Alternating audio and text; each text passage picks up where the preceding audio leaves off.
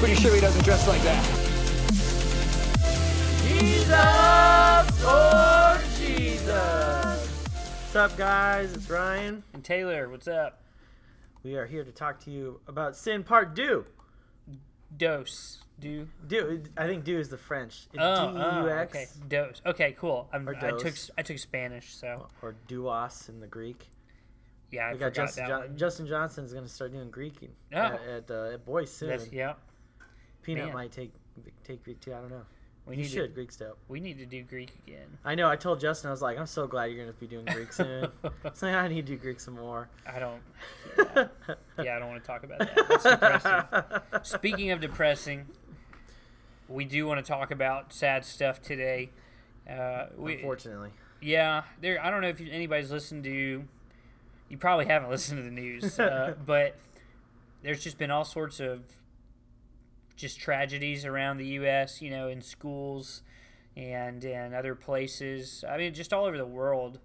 But I know specifically, Ryan, you were talking about the... Yeah, I mean, in Louisville alone, and really, guys, just turn on AM 840 every now and again in the mornings, and you'll pop up and hear some, they do news every 20 minutes or 10 minutes or something, and it's our homicide rate and stuff has gone up like nuts. The deaths and everything and violent activities, violent crimes have gone up so much so that this last week I think Mayor Fisher approved the budget, and it's something like 80 or 90% of the new budget is going towards public safety. Some of that is public safety programs and things, but a lot of it is into the LMPD. Their plan right now is hiring 44 new officers. Yeah. It's so it's pretty intense. It's a problem we have in our community. It's here too. I mean, like I say here too. I mean, yeah, we are here in Louisville. I was just checking my email right before this, and somebody had just posted in one of our neighborhood groups. They had just finished talking to the police because somebody broke into their home, and man, even at our staff meeting, all the pastors were talking about things being stolen from their garages, from their trucks, from their driveways, all kinds of stuff. Yep. But the reason we bring up this deep, dark, tough stuff is why is it that Mayor Fisher deems it important and valuable to hire 44 new LMPD officers? Yeah. Why is this increase in violent crimes, death is always violent, violent crimes and homicide deaths and stuff, why does it need to be addressed? And I think that's a great way to ask that too. Does it need to be addressed? Yeah. Addressed? And obviously, I agree. It does need to be. We agree it does, right? We're trying to get at you. But yeah, and what he's getting at, and again, you're rarely going to run into anyone who admits this. But if God does not exist, there is no need to address it. Right. One part of naturalism is not better than the other part. One piece of natural processes cannot tell another part you don't belong. It's all on the same plane. Murder and marriage, or abortion and birth, those are all equally natural processes if God does not exist. There's no ethical standard for deeming one right and the other not right. Right. It's just made up. And again, that's why you see the abortion rate going up, because really what it is, well, it's, I guess, not going up, because from what I hear, it's actually on the decline. Oh, really? I think, but of course, probably the amount of people who support it seems to still be somewhat. That's definitely true. Yeah. But the reason we see the increase in that is because as we've moved away from a biblical worldview, we are more inclined to justify whatever we want. And of course, if naturalism is true, then we should all be able to justify what we want. But none of us can justify complaining when somebody else's wants impedes on our own. Well, it's interesting that we'll look to the animal kingdom and we'll praise the predators for preying upon the weak animals. Yeah. And we don't find any inconsistency for the people to prey on the weak. Jennifer's just getting done working on a book talking about a woman coming out of the sex industry. She was preyed upon. Yep. And that was a bad thing. Yeah. But it's really not that different than the animal kingdom.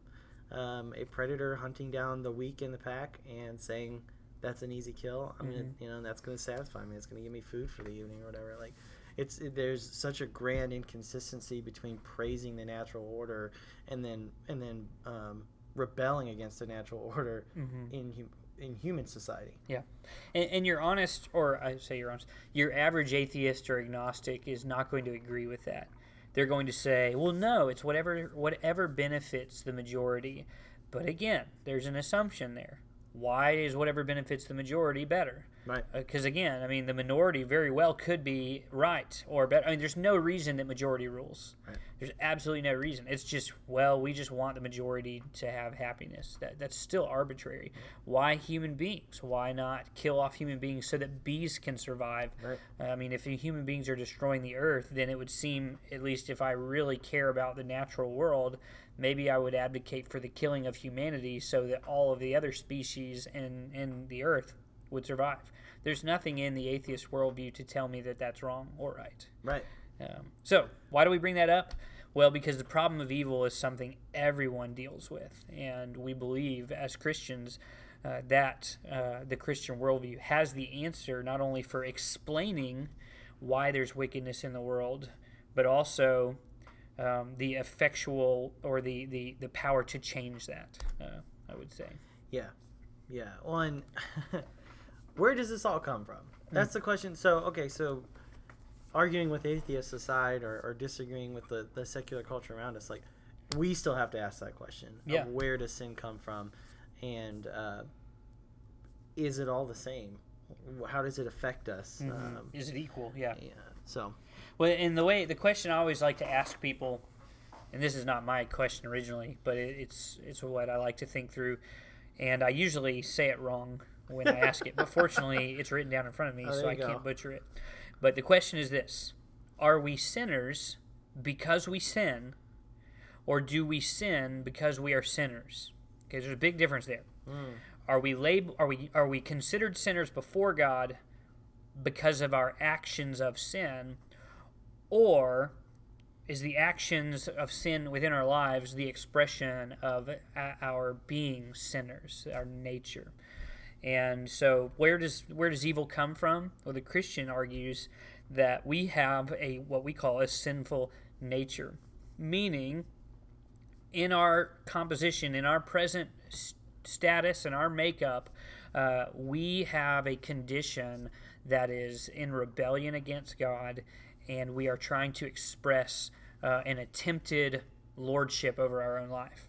And that involves, number one, turning against God, number two, imposing our will upon others.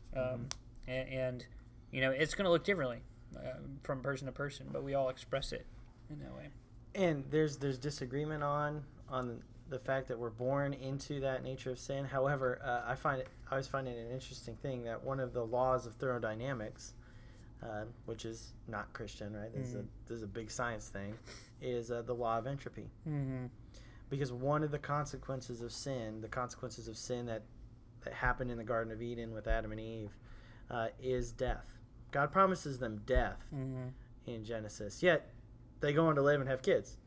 Well, it seems to be that the death that they're referencing is ultimately a end of their physical life. And we experience that. The law of entropy is that all things are decaying. Everything is decaying. Everything is turning into dust. From dust we will return into dust, kind of thing. And that's true. I just hit 30, and it's happening. Hey, don't laugh. You You're old almost fart. there. I can do that for a little bit longer. But no, he's absolutely right. And again, just another point, science does line up with Christianity. And again, of course, science itself assumes the biblical worldview. But that's another topic. Yeah, that is another topic. But yeah, I agree, man. It's sin is the reason the world is the way that it is. And it's the reason we are experiencing pain and suffering. It's the reason we're also the cause of pain and suffering in our lives and in others' lives. That's a good way to put it. So the question then is, the two major questions we want to get at today is all sin equal? And then, because you hear that a lot, you hear that especially in terms of homosexuality. A lot of people will say, well, sin is all equal, and so we're going to talk a little bit about that. But also we want to hit on What about believers? Do believers sin? Or what do we make of a believer who does sin? How do we think about that? And I think those are two great questions, and I think it's not wrong to ask those questions. I think we need to have good answers, and we need to understand that. But number one, where does our guilt come from as far as our legal status before God? So the first parts of our discussion about sin today involve how did we become guilty of sin, and how did our nature become sinful? And we're just going to read right out of Romans 5:18, and it just says this. Paul is making his argument for, first of all, in the book of Romans, he talks about how all people are guilty before God, and he talks about how both non-Jews and Jews are all sinners, all fall short of the glory of God. And then as he moves into the gospel, he talks about how that happened. And so in Romans 5:18, he says, consequently, just as one trespass resulted in condemnation for all people, so also one righteous act resulted in justification and life for many. And so what he's talking about there is when Adam and Eve fell in the garden, all people descendant from them are guilty before God. This is where Adam is considered what we'd say a federal head. He was in covenant with God, representing humanity, and because he rebelled, all human beings represented by Adam are now legally guilty. Meaning, in other words, you are guilty before God first, not because of your explicit sinfulness, but because Adam's sinfulness, and it's been imputed, or essentially you've absorbed the same guilt. First of all, right? Yeah. This is kind of evidencing what's also called total depravity. Mm-hmm. It's just Adam's act of sin and rebelling in the garden didn't just impact his own life. It impacted all the life to come out of him. Mm-hmm. And it's just like, you can point to a lot of other things. So if someone wants to try to make an argument against this, which there's, we're happy to have that conversation. Why do we all die? Yeah. There are other things. Why do we all get old? Mm-hmm. There are other things that have been imputed upon the human race. And not only is Scripture regularly telling us, this is exactly what consequently, just as one trespass resulted in condemnation for all people. That's pretty hard to get around. You can look at your own life and say, okay, other things from the fall are still affecting me today. Right. I still have there's still consequences from that one sin. And so what Ryan's hitting at is so we've all received the guilt of Adam. And not only that, but we've also received the nature of Adam, which was kind of what Ryan's talking about there, is that because of Adam's sin, not only are we legally guilty, meaning if in the court of God he is just to condemn us. Again, I always think of the other middle school pastor here long before me who, when a kid would say, well, that's not fair, his response was always, well, you want to know what's fair? Hell's fair. And I need to use that more because it's so good. Yeah, I mean, it's so true. This is not a normal assumption of our culture. We tend to think, people are basically good. But no, Scripture is clear. All have fallen short of the glory of God. The human heart is deceitful above all else. I am wicked in my base nature. And so the reason is not only am I guilty before God, but Adam's nature of deceitfulness, self-centered absorption that leads me to try to build my own kingdom. So what's the result of that? Number one, our flesh is corrupt. In other words, our body it wills to be Lord over what we do, and so in that sense that's corrupt. But also our mind and our conscience. Titus 1:15 says, "To the pure all things are pure, but to those who are corrupted and do not believe, nothing is pure. In fact, both their minds and their consciences are corrupted." And then I'll just emphasize consciences real quickly. Well, I mean, mind. You think about it. Everybody has thoughts that they know are wicked. Everybody has thoughts that they know would condemn them, which is why it'd be terrible if people could read our minds. Oh man, it's gotta be the worst mutant ability. Yeah. Oh yeah, yeah. Well, and it's also why Jesus, because it is our mind and our conscience, and we can't third-person video game like zoom out on ourselves. We have a hard time even recognizing that our mind and our consciences are sinful. I've had many people tell me, "Oh, I don't believe in God," but oh yeah, I'm going to hell. Like in the same breath, they tell me they're going to hell. I feel like that's a pretty honest. They know their flesh. Yeah, yeah. But they don't question their mind because they just got done telling me they clearly don't believe in God. He's a farce. Yeah. Yet they recognize that they live fleshly, sinful lives. So it's really hard to get out of your mind. I forgot where I was going with that one. No, but I agree with what you're saying. Oh, what was it? Crap. That was good. Anyway. But people do. They inherently know that they are wicked. Even though we tend to think people are good, it wouldn't take long to get someone to admit, yeah, okay, I've got some wicked tendencies, Yeah. Now you're stuck trying to remember I'm that. stuck trying to remember what it was. Well, it's, man, I mean, we lock ourselves in our head and we deem that all of our answers are the right answers. For some reason, it's easier to see the outward things, but the inward things. It's a reminder of the need for the gospel and for new hearts and new minds. All of us needs to be made new, not just our bodies. And they're interconnected. So even someone telling you they don't believe in God, and then in the next breath saying that they understand that their actions are damnable and they should be able to go to hell for their physical actions. They're thinking that their mind, their spiritual, their non-material life, their non-material part of themselves is separate from their physical self. It's just it's not true. Absolutely. Sin has entered and permeated both those things fully, and we need a response to that fully. And this is exactly why behavior change is not enough, because yes, the physical expression of our sin is not rooted in our bodies. It's rooted in our broken wills and hearts, our wickedness, our corrupt nature. Our body only enables us to express the sin in us. So to change our physical circumstance, change our behavior, sin is still going to come out later on. It's like an apple tree. You can't just pull apples off and hope that it'll grow something different. It's just going to keep growing apples. And so both our minds, our flesh, and our conscience. I wanted to hit on conscience real quickly. A culture often talks about how, well, there's different stages of morality, and what I would argue is that there's different expressions of the same universal morality. However, there's also seared or numbed consciences. For example, I mean, you just look at the history of the U.S.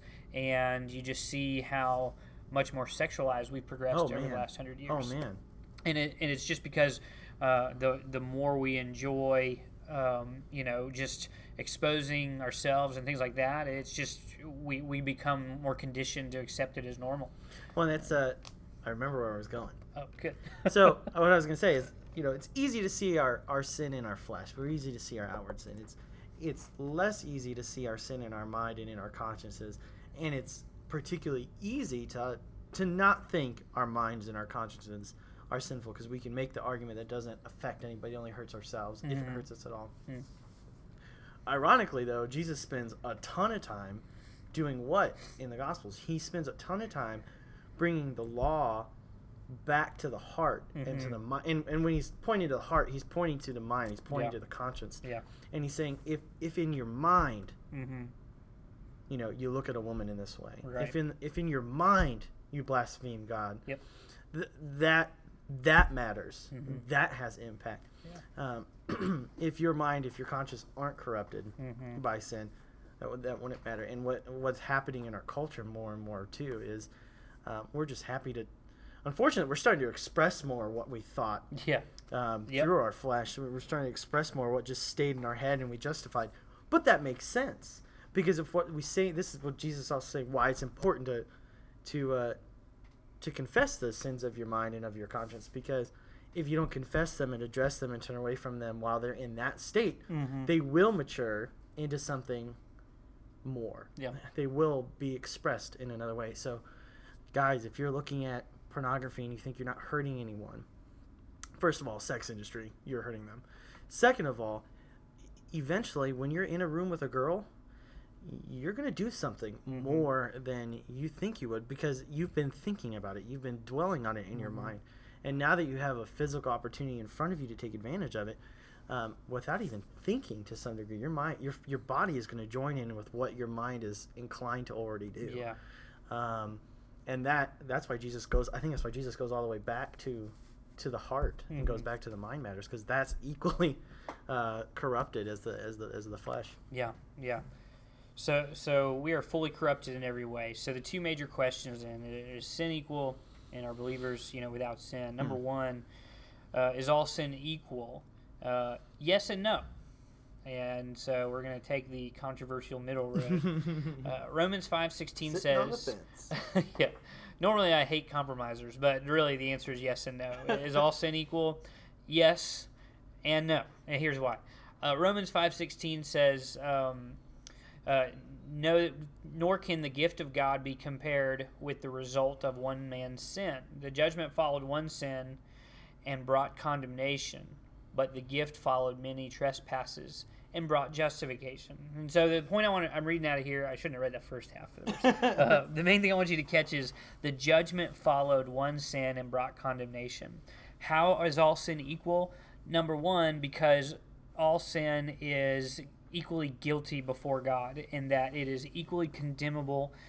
It equally detaches us from God, separates us from God, deserves the justice of God, and it is all against God. So yes, all sin is equal in rebellion. Well, and the one sin of Adam damned us all. Yeah. And so anything that comes after it, there might be some differences that we're going to talk about, but ultimately the biggest deal, right, is damnation. The biggest deal is going to hell. The biggest deal is being held responsible in that way. And so that one sin, and therefore any sin that follows it, has merited that condemnation, that judgment. So whether it's heterosexual lust or homosexuality, those things are both in the same condemnation. One is not safer than the other. Right. Yeah. Jerry Bridges wrote a book called Respectable Sins. I have not read that, but I've heard. Yeah, and it's highlighting on this. We like to pick on the big sins that are popular in the culture, and no Christian, although this is not true anymore, many Christians don't disagree on. But then there's all these other sins like gossip and lust and other such things that we've deemed respectable, and not we don't say they're okay, we don't say they're respectable, but our actions and are not addressing those sins and getting people to repent and turn away from the sins is basically saying like they're okay, but the reality is they also bear the same weight of condemnation. Right. However, fence sitting, they're a little different. Yeah. So yes, equal in condemnation, but they're different in a couple of ways. Number one, degrees of wickedness. For example, I mean, if you're lusting in your mind, while that's equally as wicked, as far as your guilt before God, it's not as wicked as if you were to go and rape someone. I mean, there's degrees of wickedness, and also as a result, there's also degrees of consequence. Because obviously, certain sin brings about certain consequences, some more severe, some less severe. And you see it too in the way God treats teachers of God's word. It says that they will be held more accountable. So meaning that there are degrees in the seriousness of our wickedness and the consequences and things like that. So it also highlights. When forgiveness is extended after repentance,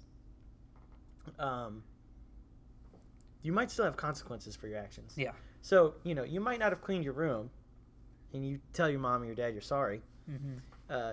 When they follow up and say, well, go clean your room now, you don't get to go, but you forgave me. Right? No, you sinned, and yes, we've forgiven you, but your room still needs to get cleaned. Your sin was disobedience to us. You still need to go take care of the thing we initially commanded you to do. So, there's still consequences that occur, and those consequences are different. Even though the ultimate consequence of, or the ultimate consequence of condemnation isn't. Right. Yeah. So all sin's equal in its condemnation, but it is different in the degrees of wickedness, the expression of the wickedness, and also in the consequences it'll bring. But lastly, and this is a really important question for believers and non-believers, are believers sinless? And the first thing, we would say for sure is no, we are not without sin. So if anybody thinks that they're better than other non-believers because they're Christians, they're not. We have sin. And 1 John 1:8, it is. I'm sorry, that is not 1 John 1:8. Is that what I said earlier? Did I say that? Yeah, I listed. Oh, you just copied and pasted it again. Yeah. Wow. 1 John. Oh, I did do that. Okay.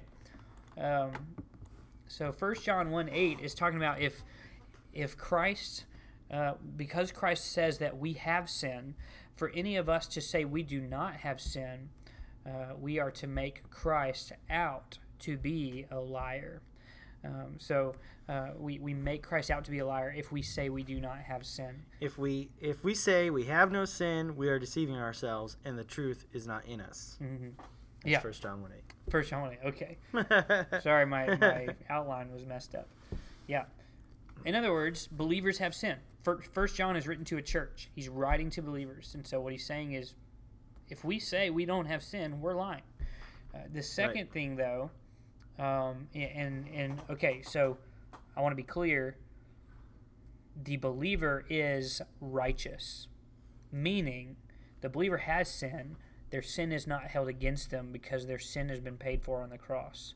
1 John 2:1 says, I write this to you so that you will not sin, but if anyone does sin, we have an advocate with the Father, Jesus Christ the righteous. So the believer is positionally without sin. The believer has a relationship with God based on the sinlessness of Jesus. So, in our sin, we run with open expectation to God, knowing He receives us because our sin is no longer against us. But we still struggle with it. Mm-hmm. Second thing I was going to say is that to the unbeliever, that gift is available to you as well. Right. Through repenting and believing, turning from what you're dealing with, just confessing it and trusting that Jesus has died for you.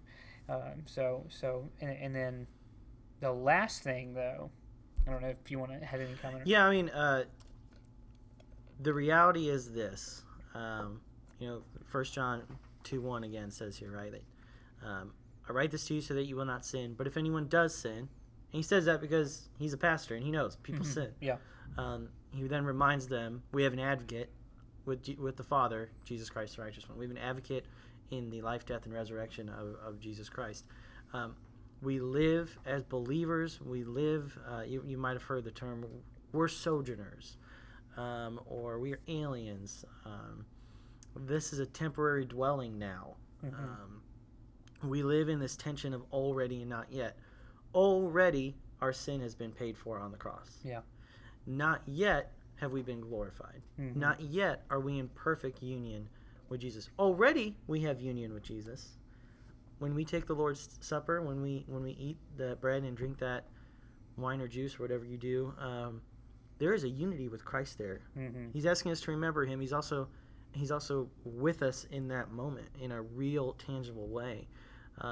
However, He hasn't brought us into a perfect, barrierless union, because right now our flesh keeps us from being able to openly, fully enjoy that union with Him. Yeah.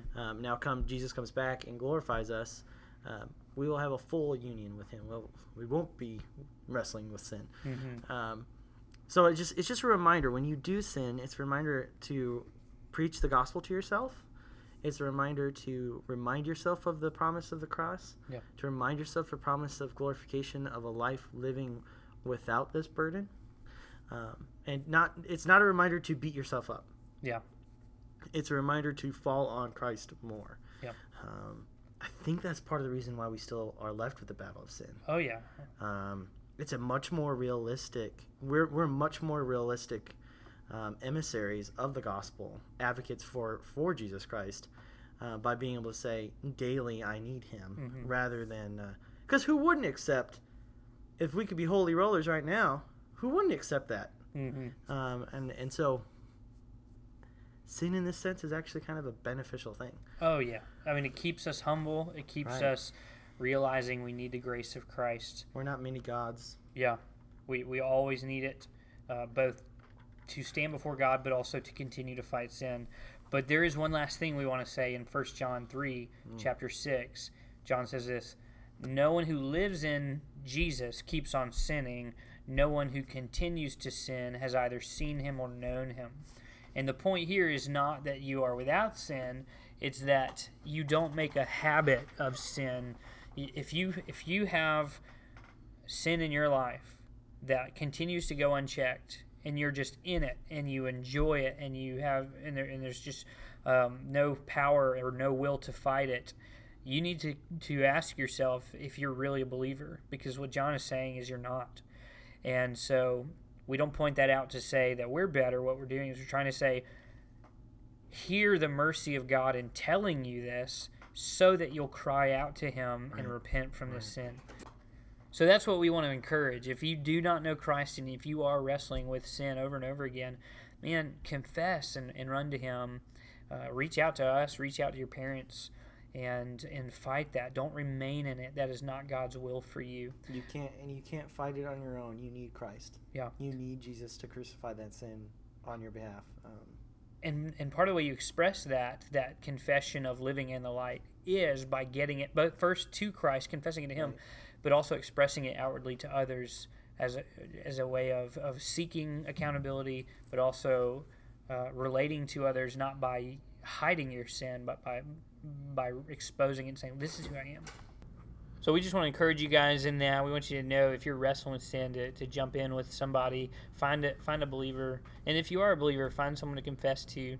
But that's all we got today, guys. We will see you tomorrow night for youth worship in the loft at 6:30, and share this on social media. Yeah. Have a great afternoon. Bye. Jesus, Lord Jesus. You were made to be